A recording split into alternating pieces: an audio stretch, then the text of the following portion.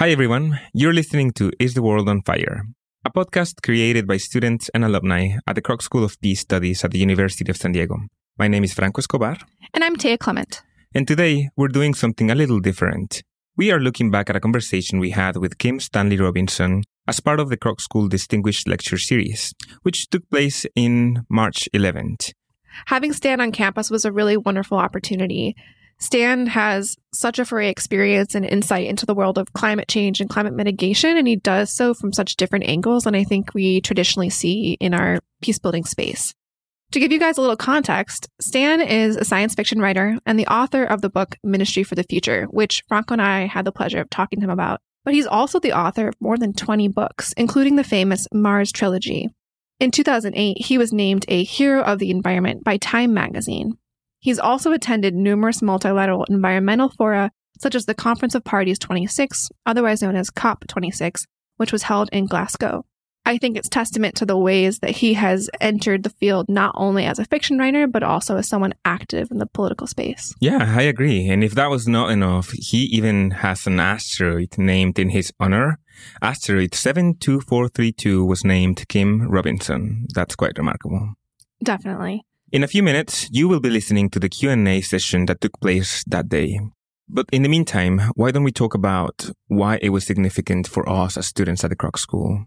So I think, when we were approached, I definitely asked myself, why are we having a fiction writer to campus? I mean, we're a school that focuses a lot on action, on innovation, and on just looking at peace building and conflict resolution as a practice. And so bringing an author in was the first time, at least for us, for you and I, that we've had a conversation more about creative writing in the context of the work that we do. Yeah, and maybe ironically, this has also been perhaps one of the conversations that is closest to real fires, right? Absolutely. Happening around the world and how to address them. Climate change might be the biggest fire, literally and rhetorically, that we are trying to address. So that's quite the irony. I agree. And so I think what was remarkable for me about this conversation was the way that it opened my mind to the types of stakeholders and actors and voices we need in the work for change, right? Because change is not just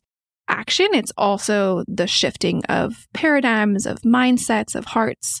That's a lot of the work that we talk about in these contexts. Yeah, I think for me, perhaps the biggest takeaway is the importance of imagination and how that can actually help you conceive real paths towards solving real problems, right? Like I'm trying to think of some of the climate change issues that I have experienced in my life and seen. Mexico is a country known for water scarcity issues, anywhere from Mexico City sinking to conflicts between the government and local communities, water payments that Mexico gives to the U.S., and a bunch of other issues. And so I think when reading this book, I just had an extrapolation of all the things that could happen, not necessarily in Mexico, but around the world. I definitely agree. I think water is probably one of those topics that's the easiest to see the issue of climate change at play, right? And how water is shared, utilized, sourced, etc. Also, he mentioned how fiction gives you kind of this coverage to talk in a way that would not be permissible in any other space, right? Because you can try out a crazy idea and see where it lands, and you're not faulted for it, right? No one's hurt. So I loved the way that he toyed with different storylines, different characters and approaches to solving the climate crisis. And it allows us kind of a mental playground or an ideological playground in which to entertain different ideas, like you said, about these issues that affect a lot of us around the globe. It's interesting because in a way, this book, when I was reading it, I felt like it was reading catastrophe, right? I was reading all the bad things that could happen to humanity if we don't reach our climate goals. Then there's the blurry line between me thinking that this is catastrophe, this fiction, this playground that he plays with is really horrible to read. But on the other hand, this is the best case scenario. This is one of the least violent outcomes that nature would have on humans if, like, in terms of climate change. And so it's really inspiring to see that blurry line between, yes, this is fiction, but it's also known to be a book that was quite real and somehow optimistic. There was optimism there. Yeah. I think if I were to think about my biggest takeaway or biggest surprise in that conversation was, on a more personal note for Stan, just his humor and the level of kind of objectivity and hope he has for the future. He mentions, and our audience will hear more of this in the recording, several different advancements that have been made in the 2 years since he wrote the book, which he was writing in 2019, and how that gives him reason to hope. Everything from, private investment that's going on around the world to different types of coins or money that we can be using, you name it. I think for me, with all the catastrophe that was in the book and all of the anguish and pain that some of the characters suffered through, there is this ability to see the future, which is nice. I love that. I also got a little bit of that optimism myself from him in the lecture that I didn't get in the book, which is why I think it's important for the audience, both go read the book and also listen to this Q&A, because I thought the optimism was just more clearly articulated in my mind when we were having the conversation with him. I absolutely agree. So with that, I think that was a good time to leave you guys with the recording as Franco Escobar and myself talk with Kim Stanley Robinson about his book, Ministry for the Future, and we hope you enjoy. Enjoy. Is the world on fire?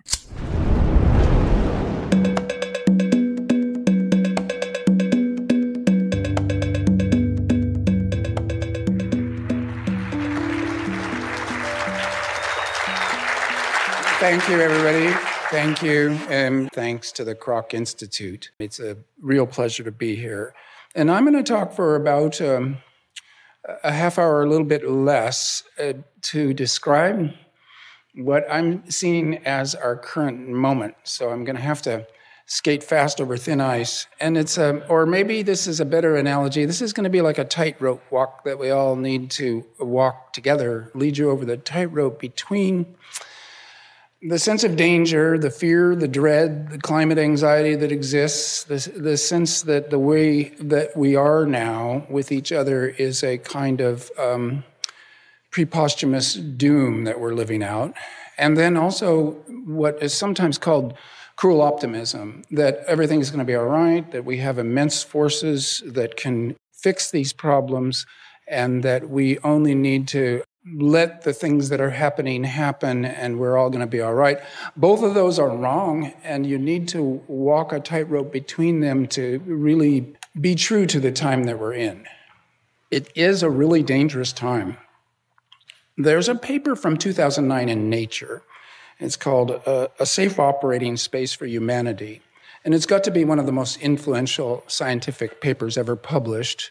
It described 9 planetary boundaries that we need to stay within, or else we may cause a runaway feedback effect where the planet gotten hot enough to release more heat-producing gases, things would quickly get out of hand.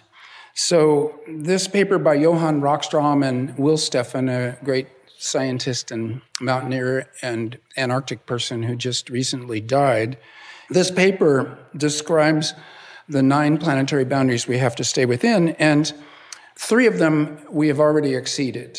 Climate change, the change of CO2 in the atmosphere, heating it up, biodiversity loss, the beginning of a mass extinction event, and then also the capture of nitrogen out of the atmosphere and the application of it to the land surface, the disturbance of the nitrogen cycle. Well, that's not one that I will pay much attention to here, but it is at least on the list. And then some of the other 6 planetary boundaries we need to stay within, we don't know what those boundaries are in the way that we know these others. So the danger is of a runaway to what the scientists call hothouse Earth. And that was periods of time in Earth's geological past where there was no ice on this planet. The average temperature was higher, the amount of carbon dioxide and methane in the atmosphere was very much higher, and the result was a kind of an ice-free planet has a sea level approximately 270 feet higher than it is now. And I checked on the topographical maps, and the water would be about up here in this room. We're at about 270 feet here. Well, that won't happen in most scenarios because ice-free times in the Earth's geological history have been rare, but it is a feedback loop such that the warmer it gets, the faster it gets warmer. And a hothouse Earth would be the end of human civilization. The same is true in a less direct way of a mass extinction event. The sixth great mass extinction event is one that we've started. We're in it. It's anthropogenic. We caused it. And if it continues, the biodiversity loss will be like losing parts of our own body.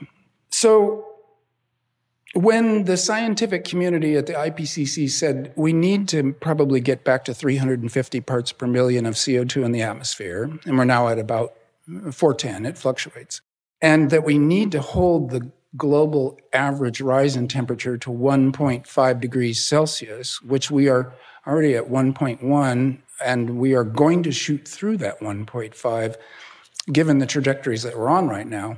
These are not made-up limits. They're attempts by the scientific community to find real biophysical boundaries that we break through at our peril.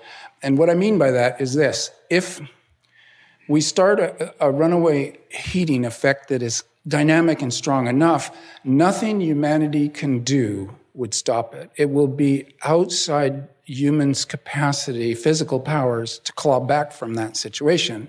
And at that point, we will be facing a catastrophe of a truly monumental order.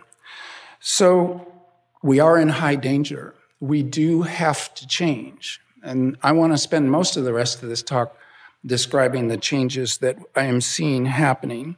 It's not just the Rockstrom paper of 2009, it's the IPCC reports that have been coming out with increasing urgency out of a UN-based process. So it's an international community that is pointing out the danger to us time after time. And so that increased awareness of the necessity to change, and then also the COVID pandemic, slapping us in the face, the biosphere telling us, you can have your life changed instantly. You can be killed by a dysfunction in the biosphere itself, by other living members of it. There's an increased sense of urgency and seriousness that I'm not at all sure would have existed without the COVID pandemic. So there is perhaps an unintended good side effect of that pandemic of making us realize that climate change is even more serious and we have to deal with it. So since Ministry for the Future came out about 2.5 years ago, I have been doing nothing but talking about it with people all over the world, mostly by Zoom, but also by travel, which feels strange, of course, because that's burning carbon. And yet, I needed to talk to people about it. And I'm seeing signs all over that the humanity, civilization, is actually responding to this danger that we're in positive ways that are surprising to me. And I have to say, I wrote this book in 2019, and we are in a better space now than we were in 2019 in several different ways. So let me list some of the things that are happening. And so I'm going to shift over from describing the danger, which I hope all of you are aware with anyway, to what I see in the way of solutions. First, and most importantly, the Paris Agreement, an international treaty signed by almost all the nations on Earth that we will cope with climate change by taking action together. And there are a couple interesting features of the Paris Agreement, and it's easy to read, by the way. It's a short document. It's written in diplomatic language, not legal language, so that you can understand it, and it's interesting. And it says two things. Everybody has to agree to every statement that comes out of every COP meeting in the fall. A consensus. This is unusual in political and human affairs where everybody has to agree or else nothing gets signed. It makes that process very slow, but it's slow and definitive. Whatever is said out of a COP meeting has gotten the agreement of all the nations on Earth. That's powerful. And then the other thing is that there's a promise in the Paris Agreement that every year they will ratchet up their promises to make them better, to be more exacting, to accelerate the responses to climate change. That, too, is very powerful in the Paris Agreement. So that's great. And I saw it in Glasgow at COP26. A stunning sight. It took me, perhaps I've not yet even come to terms with it, to see diplomats from all over the world, activists, and people working hard to craft sentences. And since I craft sentences for a living, I was super interested to see these people very meticulously trying to decide word by word what they would say to the world as a promise that everybody would keep together. So that's interesting. Then also at Glasgow, COP26, private capital, which is to say business, and huge amounts of capital. For instance, the Federal Reserve keeps $5 trillion in reserve. No, that's the Chinese central bank.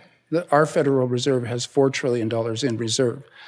Mark Carney, the Chancellor of the Exchequer, previously gathered private capital that promised to invest greenly at Glasgow $130 trillion. And that is a good, quick shorthand for the relative power of government action and private investment capital. This is a capitalist world, and what capital does will make a gigantic difference. And you could be an aging leftist hippie from the Vietnam era. I don't know who that would be, but it doesn't matter. We are in a capitalist world, and capital has to act. And it's now looking around and saying, it's not good for business if the world goes down in flames and the society collapses. It's just not good for business, and it doesn't stabilize money either. So business and the central banks are looking to projects that would be what you might call green investment projects to invest in biosphere protection and also in justice among humans as being part of that project. That's been good. And when you see the phrase risk-adjusted investment, the risk that's being adjusted for is rapid climate change. And the reinsurance companies, these are giant companies that insure the insurance companies. They're at the short end of the stick, except for governments themselves. And they are very concerned with risk-adjusted investment. Private capital has now gone to the World Bank, which is a kind of an American-led international lending bank, let's say, to stabilize the world economy. And private capital has gone to the World Bank and said, if you will securitize our investments, if we lose money doing this good thing in the global south, then will you back it? Will you pay us? Will you become a kind of an insurance company for private capital? And the World Bank is gathering its forces to say yes to that, because it's more important that we quickly green this planet and save ourselves from the climate change dangers than it is, I would say, this is a little bit of a speculative statement, it's more important than that, than we get instant economic justice on this earth. The central banks themselves, in my novel I wrote about a carbon coin. The carbon coin is essentially green or decarbonizing quantitative easing. So you know about quantitative easing from 2008 and from the beginning of the pandemic. Central banks simply, let me simplify, they just make up new money, give it out. And they gave it to private banks in 2008, a very foolish way to try to save that economy, but it was what they were thinking. In the pandemic, they actually gave it to citizens directly, and it was much more effective. And we're talking here, sometimes people say 10 trillion, sometimes people say 20 trillion, and it did not disturb people's sense that money was real. So green quantitative easing is being discussed by the central banks, and there's an organization I didn't know of when I wrote my book called the Network for Greening the Financial System. This is about 90 to 100 central banks, and I mean all the big ones, which is China, EU, United States, and Brazil, and then another 90 central banks, all working together to figure out, could we indeed do green quantitative easing on a regular basis and make sure that the first creation of that new money is paid out to good biosphere work, clean energy, climate justice, and biosphere restoration. And then that money would enter the economy like any other money once it had been spent greenly. Estimates now, if you were to create about $2 trillion a year, year by year by year, every year, we might be able to save the day in a way that will avoid the runaway hothouse effect. The economy, the gross world product is about $75 to $100 trillion per year. So injecting $2 trillion per year to do green projects first, it not only might save the biosphere, but it also represents a kind of a full employment program. In other words, anybody that wants a job and is capable of a job and it thinks that a meaningful job is a good thing to have could probably get paid by this new green work. There's also the strangely quick change in prices so that it's cheaper to do solar and wind than it is to do coal and oil, hugely helpful and accelerating. There is also the Biden administration's IRA bill, the Inflation Reduction Act. So they could have called it the Save the World Act or the Inflation Reduction Act. And us being Americans, we called it the Inflation Reduction Act. But I have to say, trusting money is crucial. And when we're playing around with it like this in somewhat unconventional ways and making up new money, it is probably right to try to keep money as stable as possible in its value. Lastly, and I love this, the Biodiversity Agreement, COP15, it was in Montreal, although the Chinese were the hosts, but because of the pandemic, they hosted it in Montreal. This just finished last fall. It should be better known than it is. When I wrote Ministry for the Future, I used an idea from E.O. Wilson, the great biologist, and he had a book called Half Earth, that we leave half of the earth and half of the ocean to the wild animals, and then they will be healthy, and that will make us healthy. It's one of the most utopian ideas. I laughed. I thought if a science fiction writer did this, they would just be scoffed at as being crazily utopian. This will never happen, and so I'm going to write it into my book. And in Montreal, they signed, and this is all the nations again, 30 by 30. 30% of the Earth's surface is preserved for the wild brothers and sisters that we have out there by the year 2030. And everybody who loves this project, they say, well, 30 by 30 and then 50 by 50. So this is one of the most encouraging things that I have ever heard in the last couple of years. Underreported, I don't know why. I think we're all weary of giant change and talk on the global level. But that is good news to take home. So when I talk about the good things that are happening, first of all, there's intense resistance to many of these. There is a group of people on this planet who are convinced that the status quo will leave them safer and more powerful for themselves and for their descendants. And there will be people who will be fighting hard their entire life to prevent green carbon decarbonization works. We're in a political battle. Not everybody's going to be convinced of the analysis that I've just given you. And so against that fight, or in that world that we're in, when I talk about these good things that are possible, I can see on people's faces and in the Q&A afterwards, and it's like, well, that would be great if it worked, but we're human beings. We're screwed. We don't cooperate that much. We're always at each other's throats. And I want to point out that although we are in global capitalism, which allows a few people to take advantage of the work of many people and then lord it over them, that's not a great system. We're also in the nation-state system, where each nation considers it a zero-sum game in a battle against all the other nations with differential advantage, so that if another nation wins, you lose, vice versa. When there's a global biosphere emergency, neither of these systems are good. They're awkward as hell. But there is still, nevertheless, international cooperation everywhere, all the time. And so consider that when this lecture and this event is over today, you'll go out to your cars, you'll get in your cars, you'll drive home and you'll say, well, people are just terrible at cooperation. You will have just cooperated with several hundred people to not kill each other on the freeway.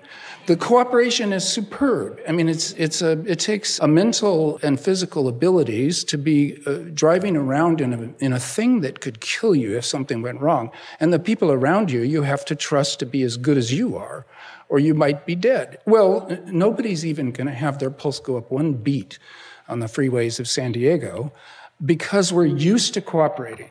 You can fly to the other side of the world and turn on your cell phone and it will work and you can call home. You'll be on the other side of the world 24 hours after you left home, no matter where you began. This is cooperation. And I have a science fiction colleague who once reckoned to me that the lives that we live as middle-class Americans, if you counted up the number of people it takes to make the stuff and that allows us to live the lives that we live, and I mean everything, this writer, and I trust his judgment, said it would take a minimum of 100 million people to do it. That gave me pause, but then he ran me through the numbers. And what I want to emphasize here is that actually human beings are very good at cooperation, and we're already in a society of 8 billion people on a planet that we don't know how many people this planet can support over the long haul. It might be 8 billion, it might be more, it might be a little less. It depends what we do and how we arrange our lives here. But it's already an astonishing feat of altruism and cooperation. So coping with climate change that might wreck civilization, I think we can do it if we understand it. And it might be just a matter of gaining a working political majority, either 51% or 55% or 60% in certain situations, and pushing on through against the people who don't agree with you, and understanding that anything that we do, there's going to be cross-chop and people objecting out of their own native skepticism or various other kinds of desires. We still could get it done. So I want to end quickly with a couple of, these are more speculative good things that could happen, that should happen. That's a sea level rise problem that I spoke to you of. The glaciers in Antarctica and Greenland are sliding into the sea and then they melt there. They're sliding faster and faster. If we could slow those glaciers down to their historic speeds, they would not melt. It's not air temperature. It's the speed of the glaciers sliding into the sea that is the danger here of rising sea level.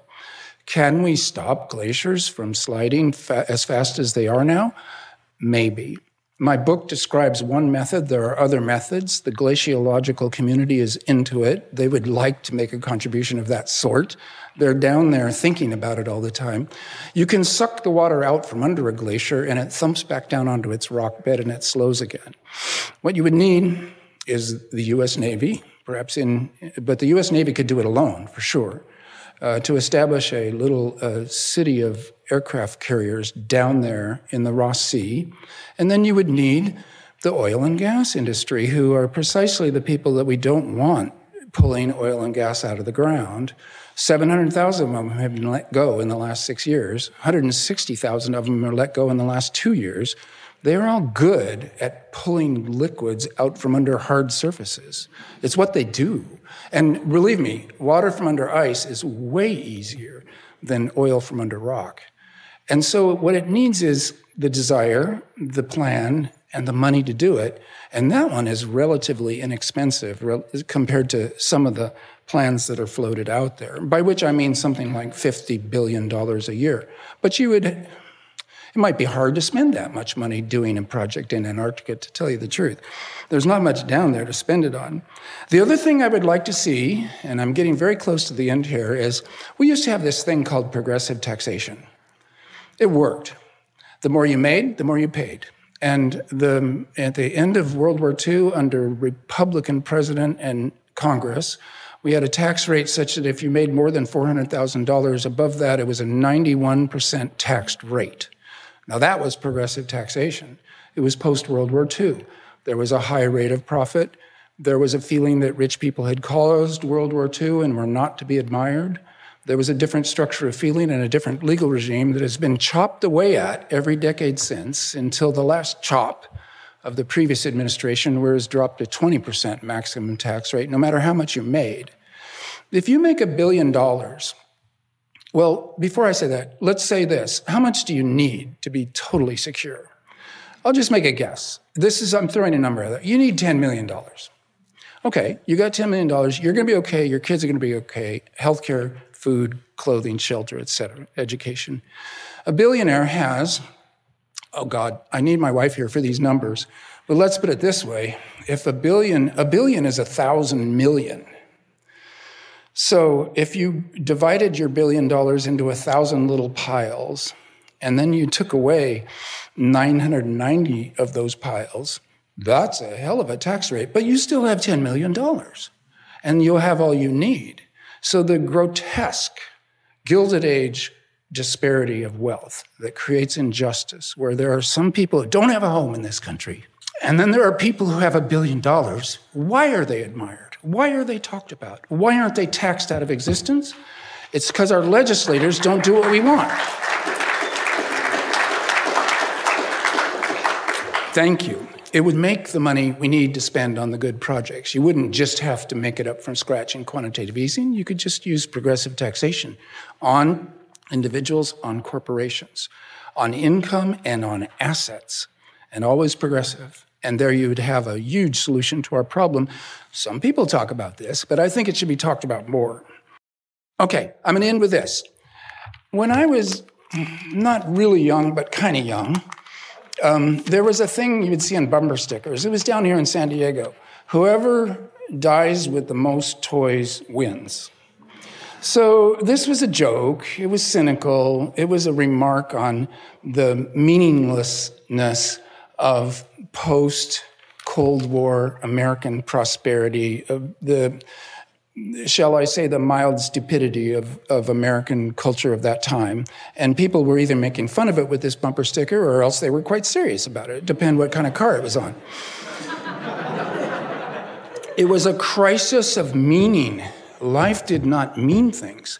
You were told as a young person, go to college, then you get a job, then you work your life, and then you have a partner and children, and then you die. And what was the point of that? Of all that intense work? Nobody knew. Well, now, climate change. We are in an existential crisis, civilization, humanity itself. Life has meaning again. We have to do it. There is no young person that could say, oh gosh, there's no existential point, which is indeed a crisis. We need meaning badly to stay sane, to stay focused, to have a project. Well, now it's slapping us in the face. There is not a problem anymore about a question of meaning for humanity. So once again, a kind of a good side effect of a very dangerous situation. With that, Tia, Franca? Thank you so much for that lecture, Stan. I definitely learned a lot already, even having read the book. Fill in some holes for me. Without further ado, we do want to start our Q&A portion of the event. Some of these questions have come from members of the audience, and so we're happy to get through as many of them as possible today in this very short period. The first line of your book is, "It was getting hotter." And while I promise not to give away anything for those who haven't read the book yet, I do want to say that your book paints a picture of a world where people are dying more of heat than from war, and where even the act of breathing at times can be painful. This kind of reality has led some people to embrace a form of ideological extremism that in some ways shapes eco-terrorism, while others have formed social movements and tried to broaden institutional capacity to fight it. As hosts of the Croc Schools podcast, Is the World on Fire?, we would like to ask you this burning question: is the world on fire? Well, we've raised the temperature of the Earth by accident of our industrial activities, and so there's no one really culpable for this one, by 1.1 degrees Celsius. And as I explained, 1.5 is about as high as we want to raise it before we go into realms of extreme danger. So, well, we're in California. Sometimes when you ask, is the world on fire, you're going, yeah, it's there. It's burning, the forests, the coastal range. So, but in the sense of, this is where we have to keep walking that tightrope. We're in a situation of high danger. The world is not yet burning. I was in India last spring and there was a heat wave. And it was wet bulb 30, but my book, and I don't care about spoilers, believe me, I'll tell you the last sentence if you want. At wet bulb 35, human beings die within hours of hyperthermia. It's a combination of heat and humidity. That's what the wet bulb means. It's not dry heat, because dry heat you can be fine at astonishing temperatures. But wet heat, your sweat fails and you die. 4 or 5 hours, and it can be it for, even if you're indoors in the shade with a fan on you, and without any clothes on, you're still going to be parboiled. It's dangerous. But when I was there last spring, wet bulb 30, well, it was like a day in Washington, D.C., to actually, having lived there, a hot summer day.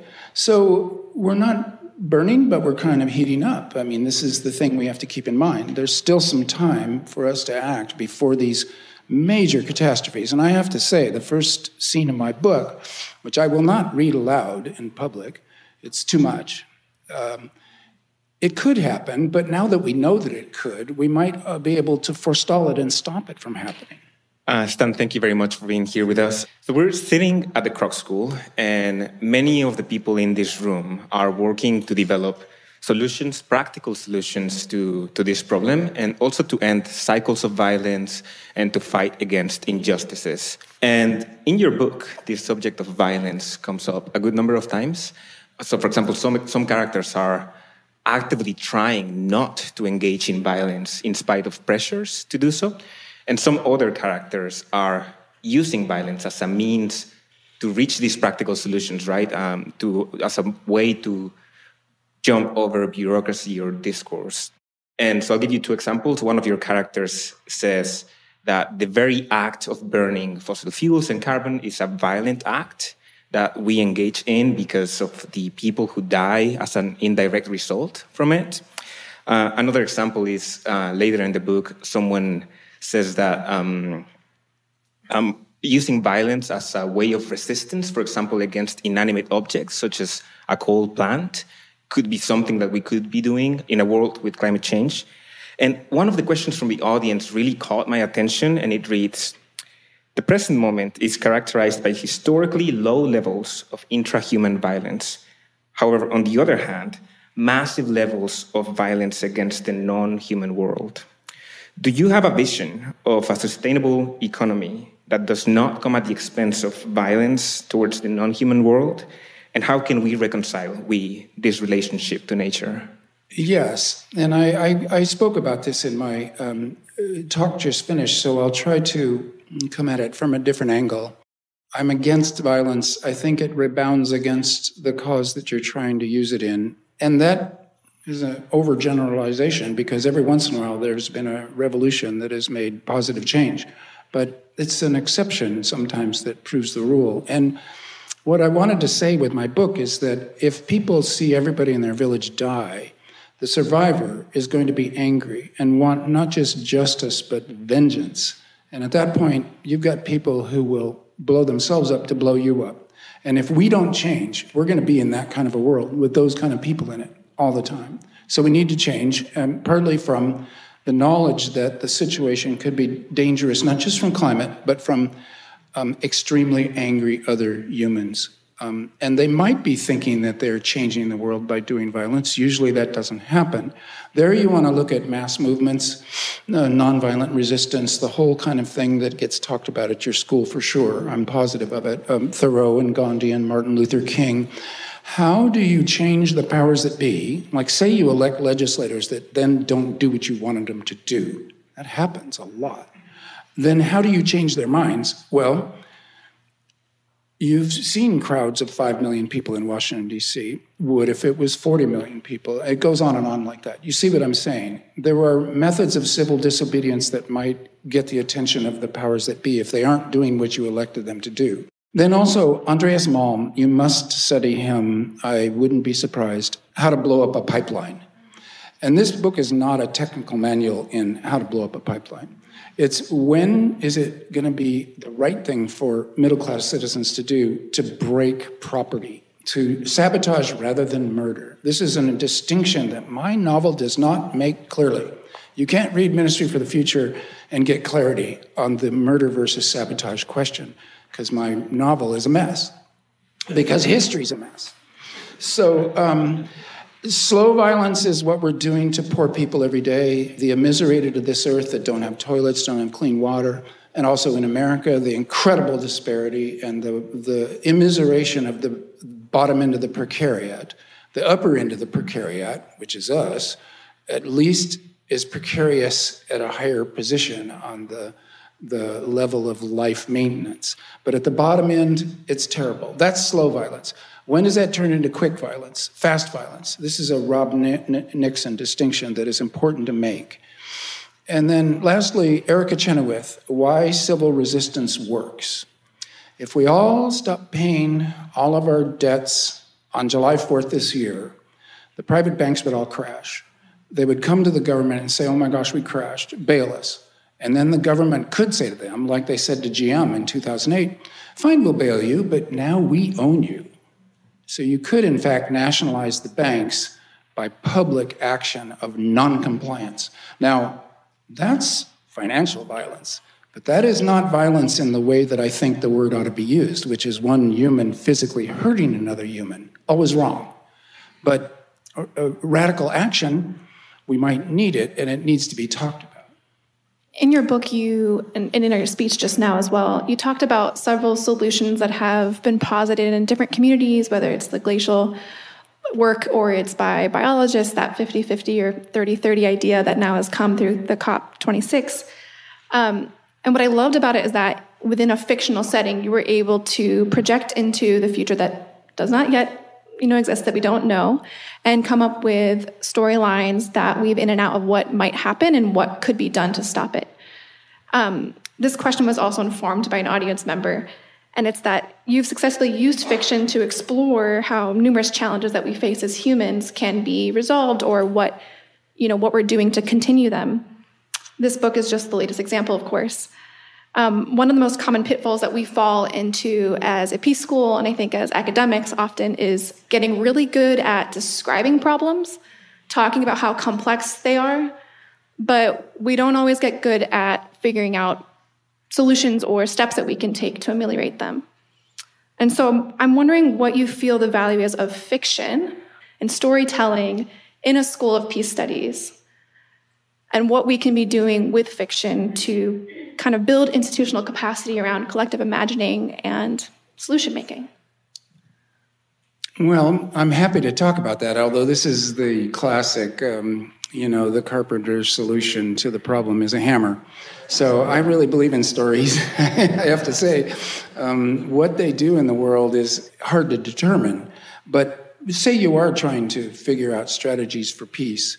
We have a rhetoric for words. The ancient Greeks worked it all out. The various methods of persuasion that are in classical rhetoric, a reductio ad absurdum, or pretended dubitation followed by a renewal of the attack. I mean, it's quite spectacular, the rhetoric of words.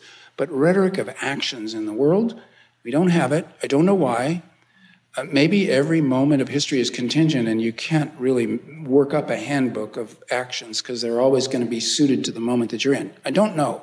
It's something for an institute like yours to study. What could you do in the world that is most effective?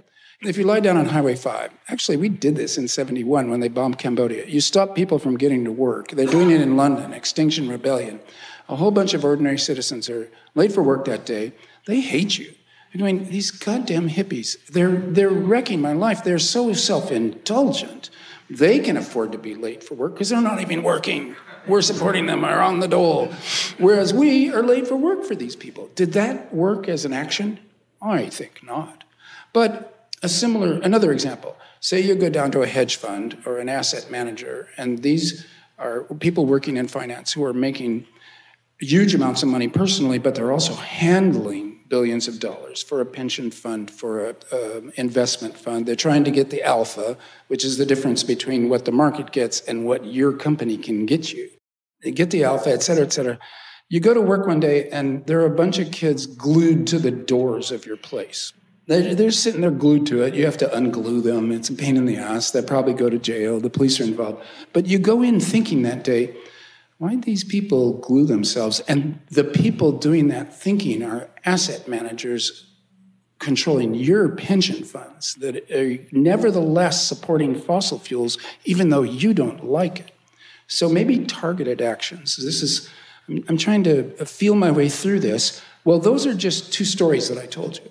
So in your situation, scenarios, modeling exercises, story after story. And what I've tried to do in my career is tell utopian stories. And I mean history going better rather than worse.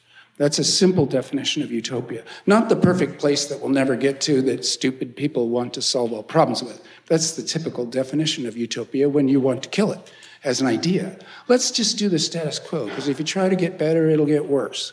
Well, no. Trying to get better is one name for what we do, and we need it. So utopian fiction has been my thing. I mean, I was one of my teachers was Ursula K. Le Guin, the great mama bear of the science fiction world and of American literature. A wonderful accident of history that I got to study with her and become a friend. She showed the way with The Dispossessed and The Left Hand of Darkness. These science fiction stories they call it cognitive estrangement, but really it blows your mind. And your mind is blown, you're thinking, oh my God, the world could be different because of a story that you read. And while you're reading it, you're living it. And I do want to say thank you to readers. It's a very generous act. You have to co-create. You're looking at sentences on the page and some kind of movie's happening in your head.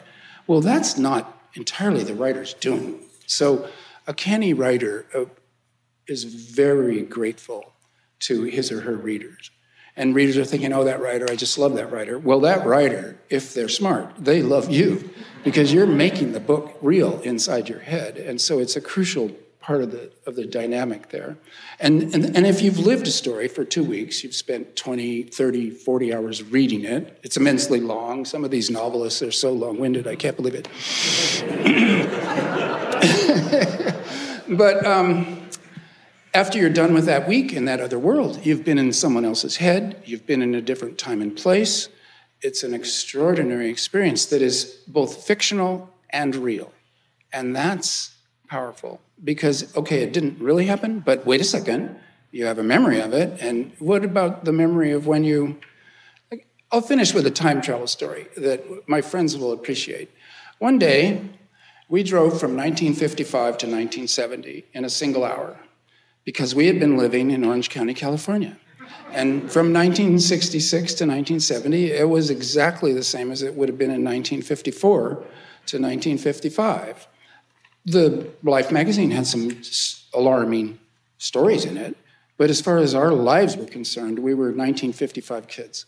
We got on Highway 5, we drove down to start at UCSD, 1970, in an hour. And 1970 was wild.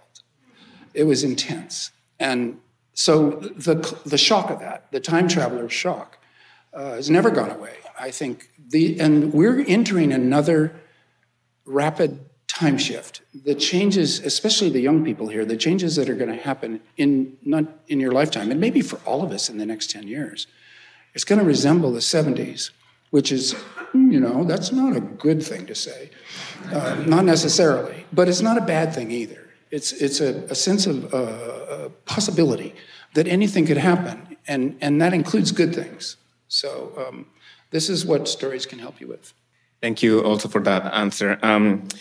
One person in the audience asked about quantum computing and how it will increase our ability to process information 10 times faster at least, and that this will actually help us break encryption codes and also affect climate change. And one of the things that this question got me thinking about is technologies, right? The Kroc School has also the Spark Institute, and we have students studying social innovation. And I feel like technology is always intertwined with both progress or regressions and like how we interact with the challenges in the world. And so I'm curious to know what you think are two technologies that might maybe scare you or that might give you a sense of optimism about how we can use them to solve this problem. I'm like the most conservative and idea-free science fiction writer that you could possibly meet. I'm more of a reporter and a historical fiction writer. And I'm deeply skeptical of all these future things. You could say immediately, if we could do fusion power, then we would have stupendous sources of energy. But we already have stupendous sources of energy through solar and wind, so I don't know how transformative that would be. And also, I went to see the fusion work being done at Lawrence Livermore Laboratory up in Livermore, California, and it's straight out of a Steven Spielberg movie. It is a gigantic warehouse with millions of pieces of machinery, including lots of mirrors and bouncing lasers, et cetera, et cetera, et cetera. You have to crush something from all directions equally, and then yet at the same time have a space for the energy that you've crushed to get out. So how does it get out when you're crushing it from all directions equally? The problems are beyond my comprehension, beyond that simple explanation. But say we do get fusion power. Well, maybe it would be great. Maybe it would just be a few gigantic power stations scattered around the world that are way more expensive than other methods. I can't tell. Same with AI. We've all been reading ChatGPT-3 and thinking, really? This mind, such as it is going to save us? No. But it will get better. And quantum computing is a real thing. If they can stabilize the qubits, if they can write good algorithms in the first place. So when I may say they, I mean human beings. It comes back to human beings, to the programmers, to the mathematicians. Right now, there's a quantum algorithm, a Shor's algorithm. And with a quantum computer, you can solve in 20 minutes what a classical computer would take 1 billion years to solve. Okay, that's fast. Wow. I don't get it. I don't understand why having 3 positions rather than 2 and superposition and all that. I don't see why that should work. But what Shor's algorithm does is it factors prime numbers. Well, that's not going to get us out of climate change. You would have to have a much more interesting input to get an interesting output. And whether they can write algorithms that help us with decisions, no, this is executive function. This is philosophy, wisdom, peace studies, the humanities, the arts. It's everything else that we do as humans making the executive decisions. We need to try to do this. And then the law is a technology, and as I pointed out in my talk, money is a technology, fiscal tech, which is to say, let's make up some money out of scratch and give it to good causes instead of just giving it to private banks to loan out for stupid projects. Whoa, a technological innovation, a kind of little mini financial revolution. That's the technologies that I'm interested in. So unfortunately, we're starting to come to the end of our time, and you did touch on this at the end of your lecture. We want to ask again, though, as those of us who might not be as steeped in the environments of those talking about solutions for climate change. You've talked about attending in Glasgow the Climate Accord Agreement meetings and talking with a lot of the highest echelons of policymakers around this issue, as well as being in the academic foray and speaking with those who are thinking and coming up with solutions. The book, I think for some people, we might walk away feeling kind of hopeless at times. You talked about walking that rope, or it feeling like there are moments where there's a solution posed and it doesn't quite work the way you wanted it to, or it's not enough, right? And you only have, any one of us might only be specialized in one area and might only see within that scope. So see that bigger picture is a bit more difficult, and that's something your book, I think, does lend itself to. So the question is, as someone who is more understanding of the complexity of the problem, but also the different ways that it's being approached, where do you find hope? And how do you think we can continue to tell the story of climate change in a way that continues this hope and engenders that kind of momentum collectively? Well, I wrote The Ministry for the Future as a mess where after every good thing that happened, something bad happened, because that's the way it's going to be. And I didn't want people reading the book and thinking, this is too good to be true. And indeed, it's a utopian novel in which we dodge a mass extinction event and we start bringing down the amount of CO2 in the atmosphere. This is a very low bar for utopia. They have a list of problems at the last COP that's described in the book, and the list of problems is severe. They have not solved the nuclear weapons. They have not solved women's rights. They haven't even gotten a good grip on equity. They've done a few things in this novel. I think we can do more. There were sentences in my novel that I wrote in 2019. I can tell I was in a much more foul state of mind. The sentence, the 2030s were zombie years, that is wrong.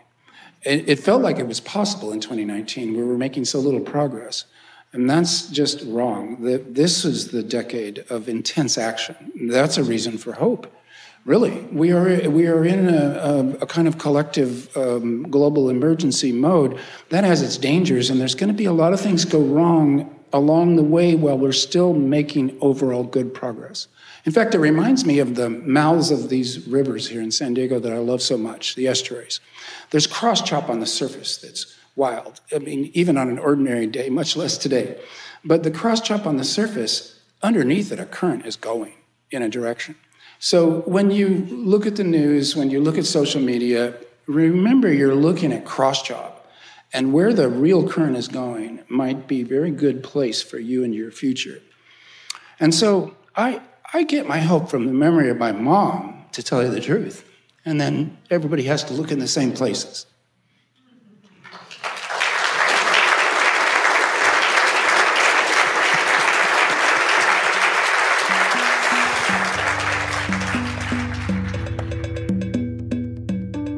Thank you for listening to today's episode. Before you go, we want to hear from you. Share your questions, stories, or ideas on the fires you see in today's world. Contact us on Instagram at CrocSchool or via email at istheworldonfire@gmail.com. And let us know, what is your fire? Today's episode was produced by myself, Franco Escobar, McCoy Turpin, and Thea Clement, with special help from Scott Lundergan and Ryan Murphy. It was edited by Jim O'Connell, with original music by Victor Daniel Castro Escobar. Promotion is made possible by Kevin Dobbins, Tony Campos, Grayson Walker, and Andrew Buros. We'd also like to offer up a special thanks to the Dean of the Croc School, Dr. Patricia Marquez.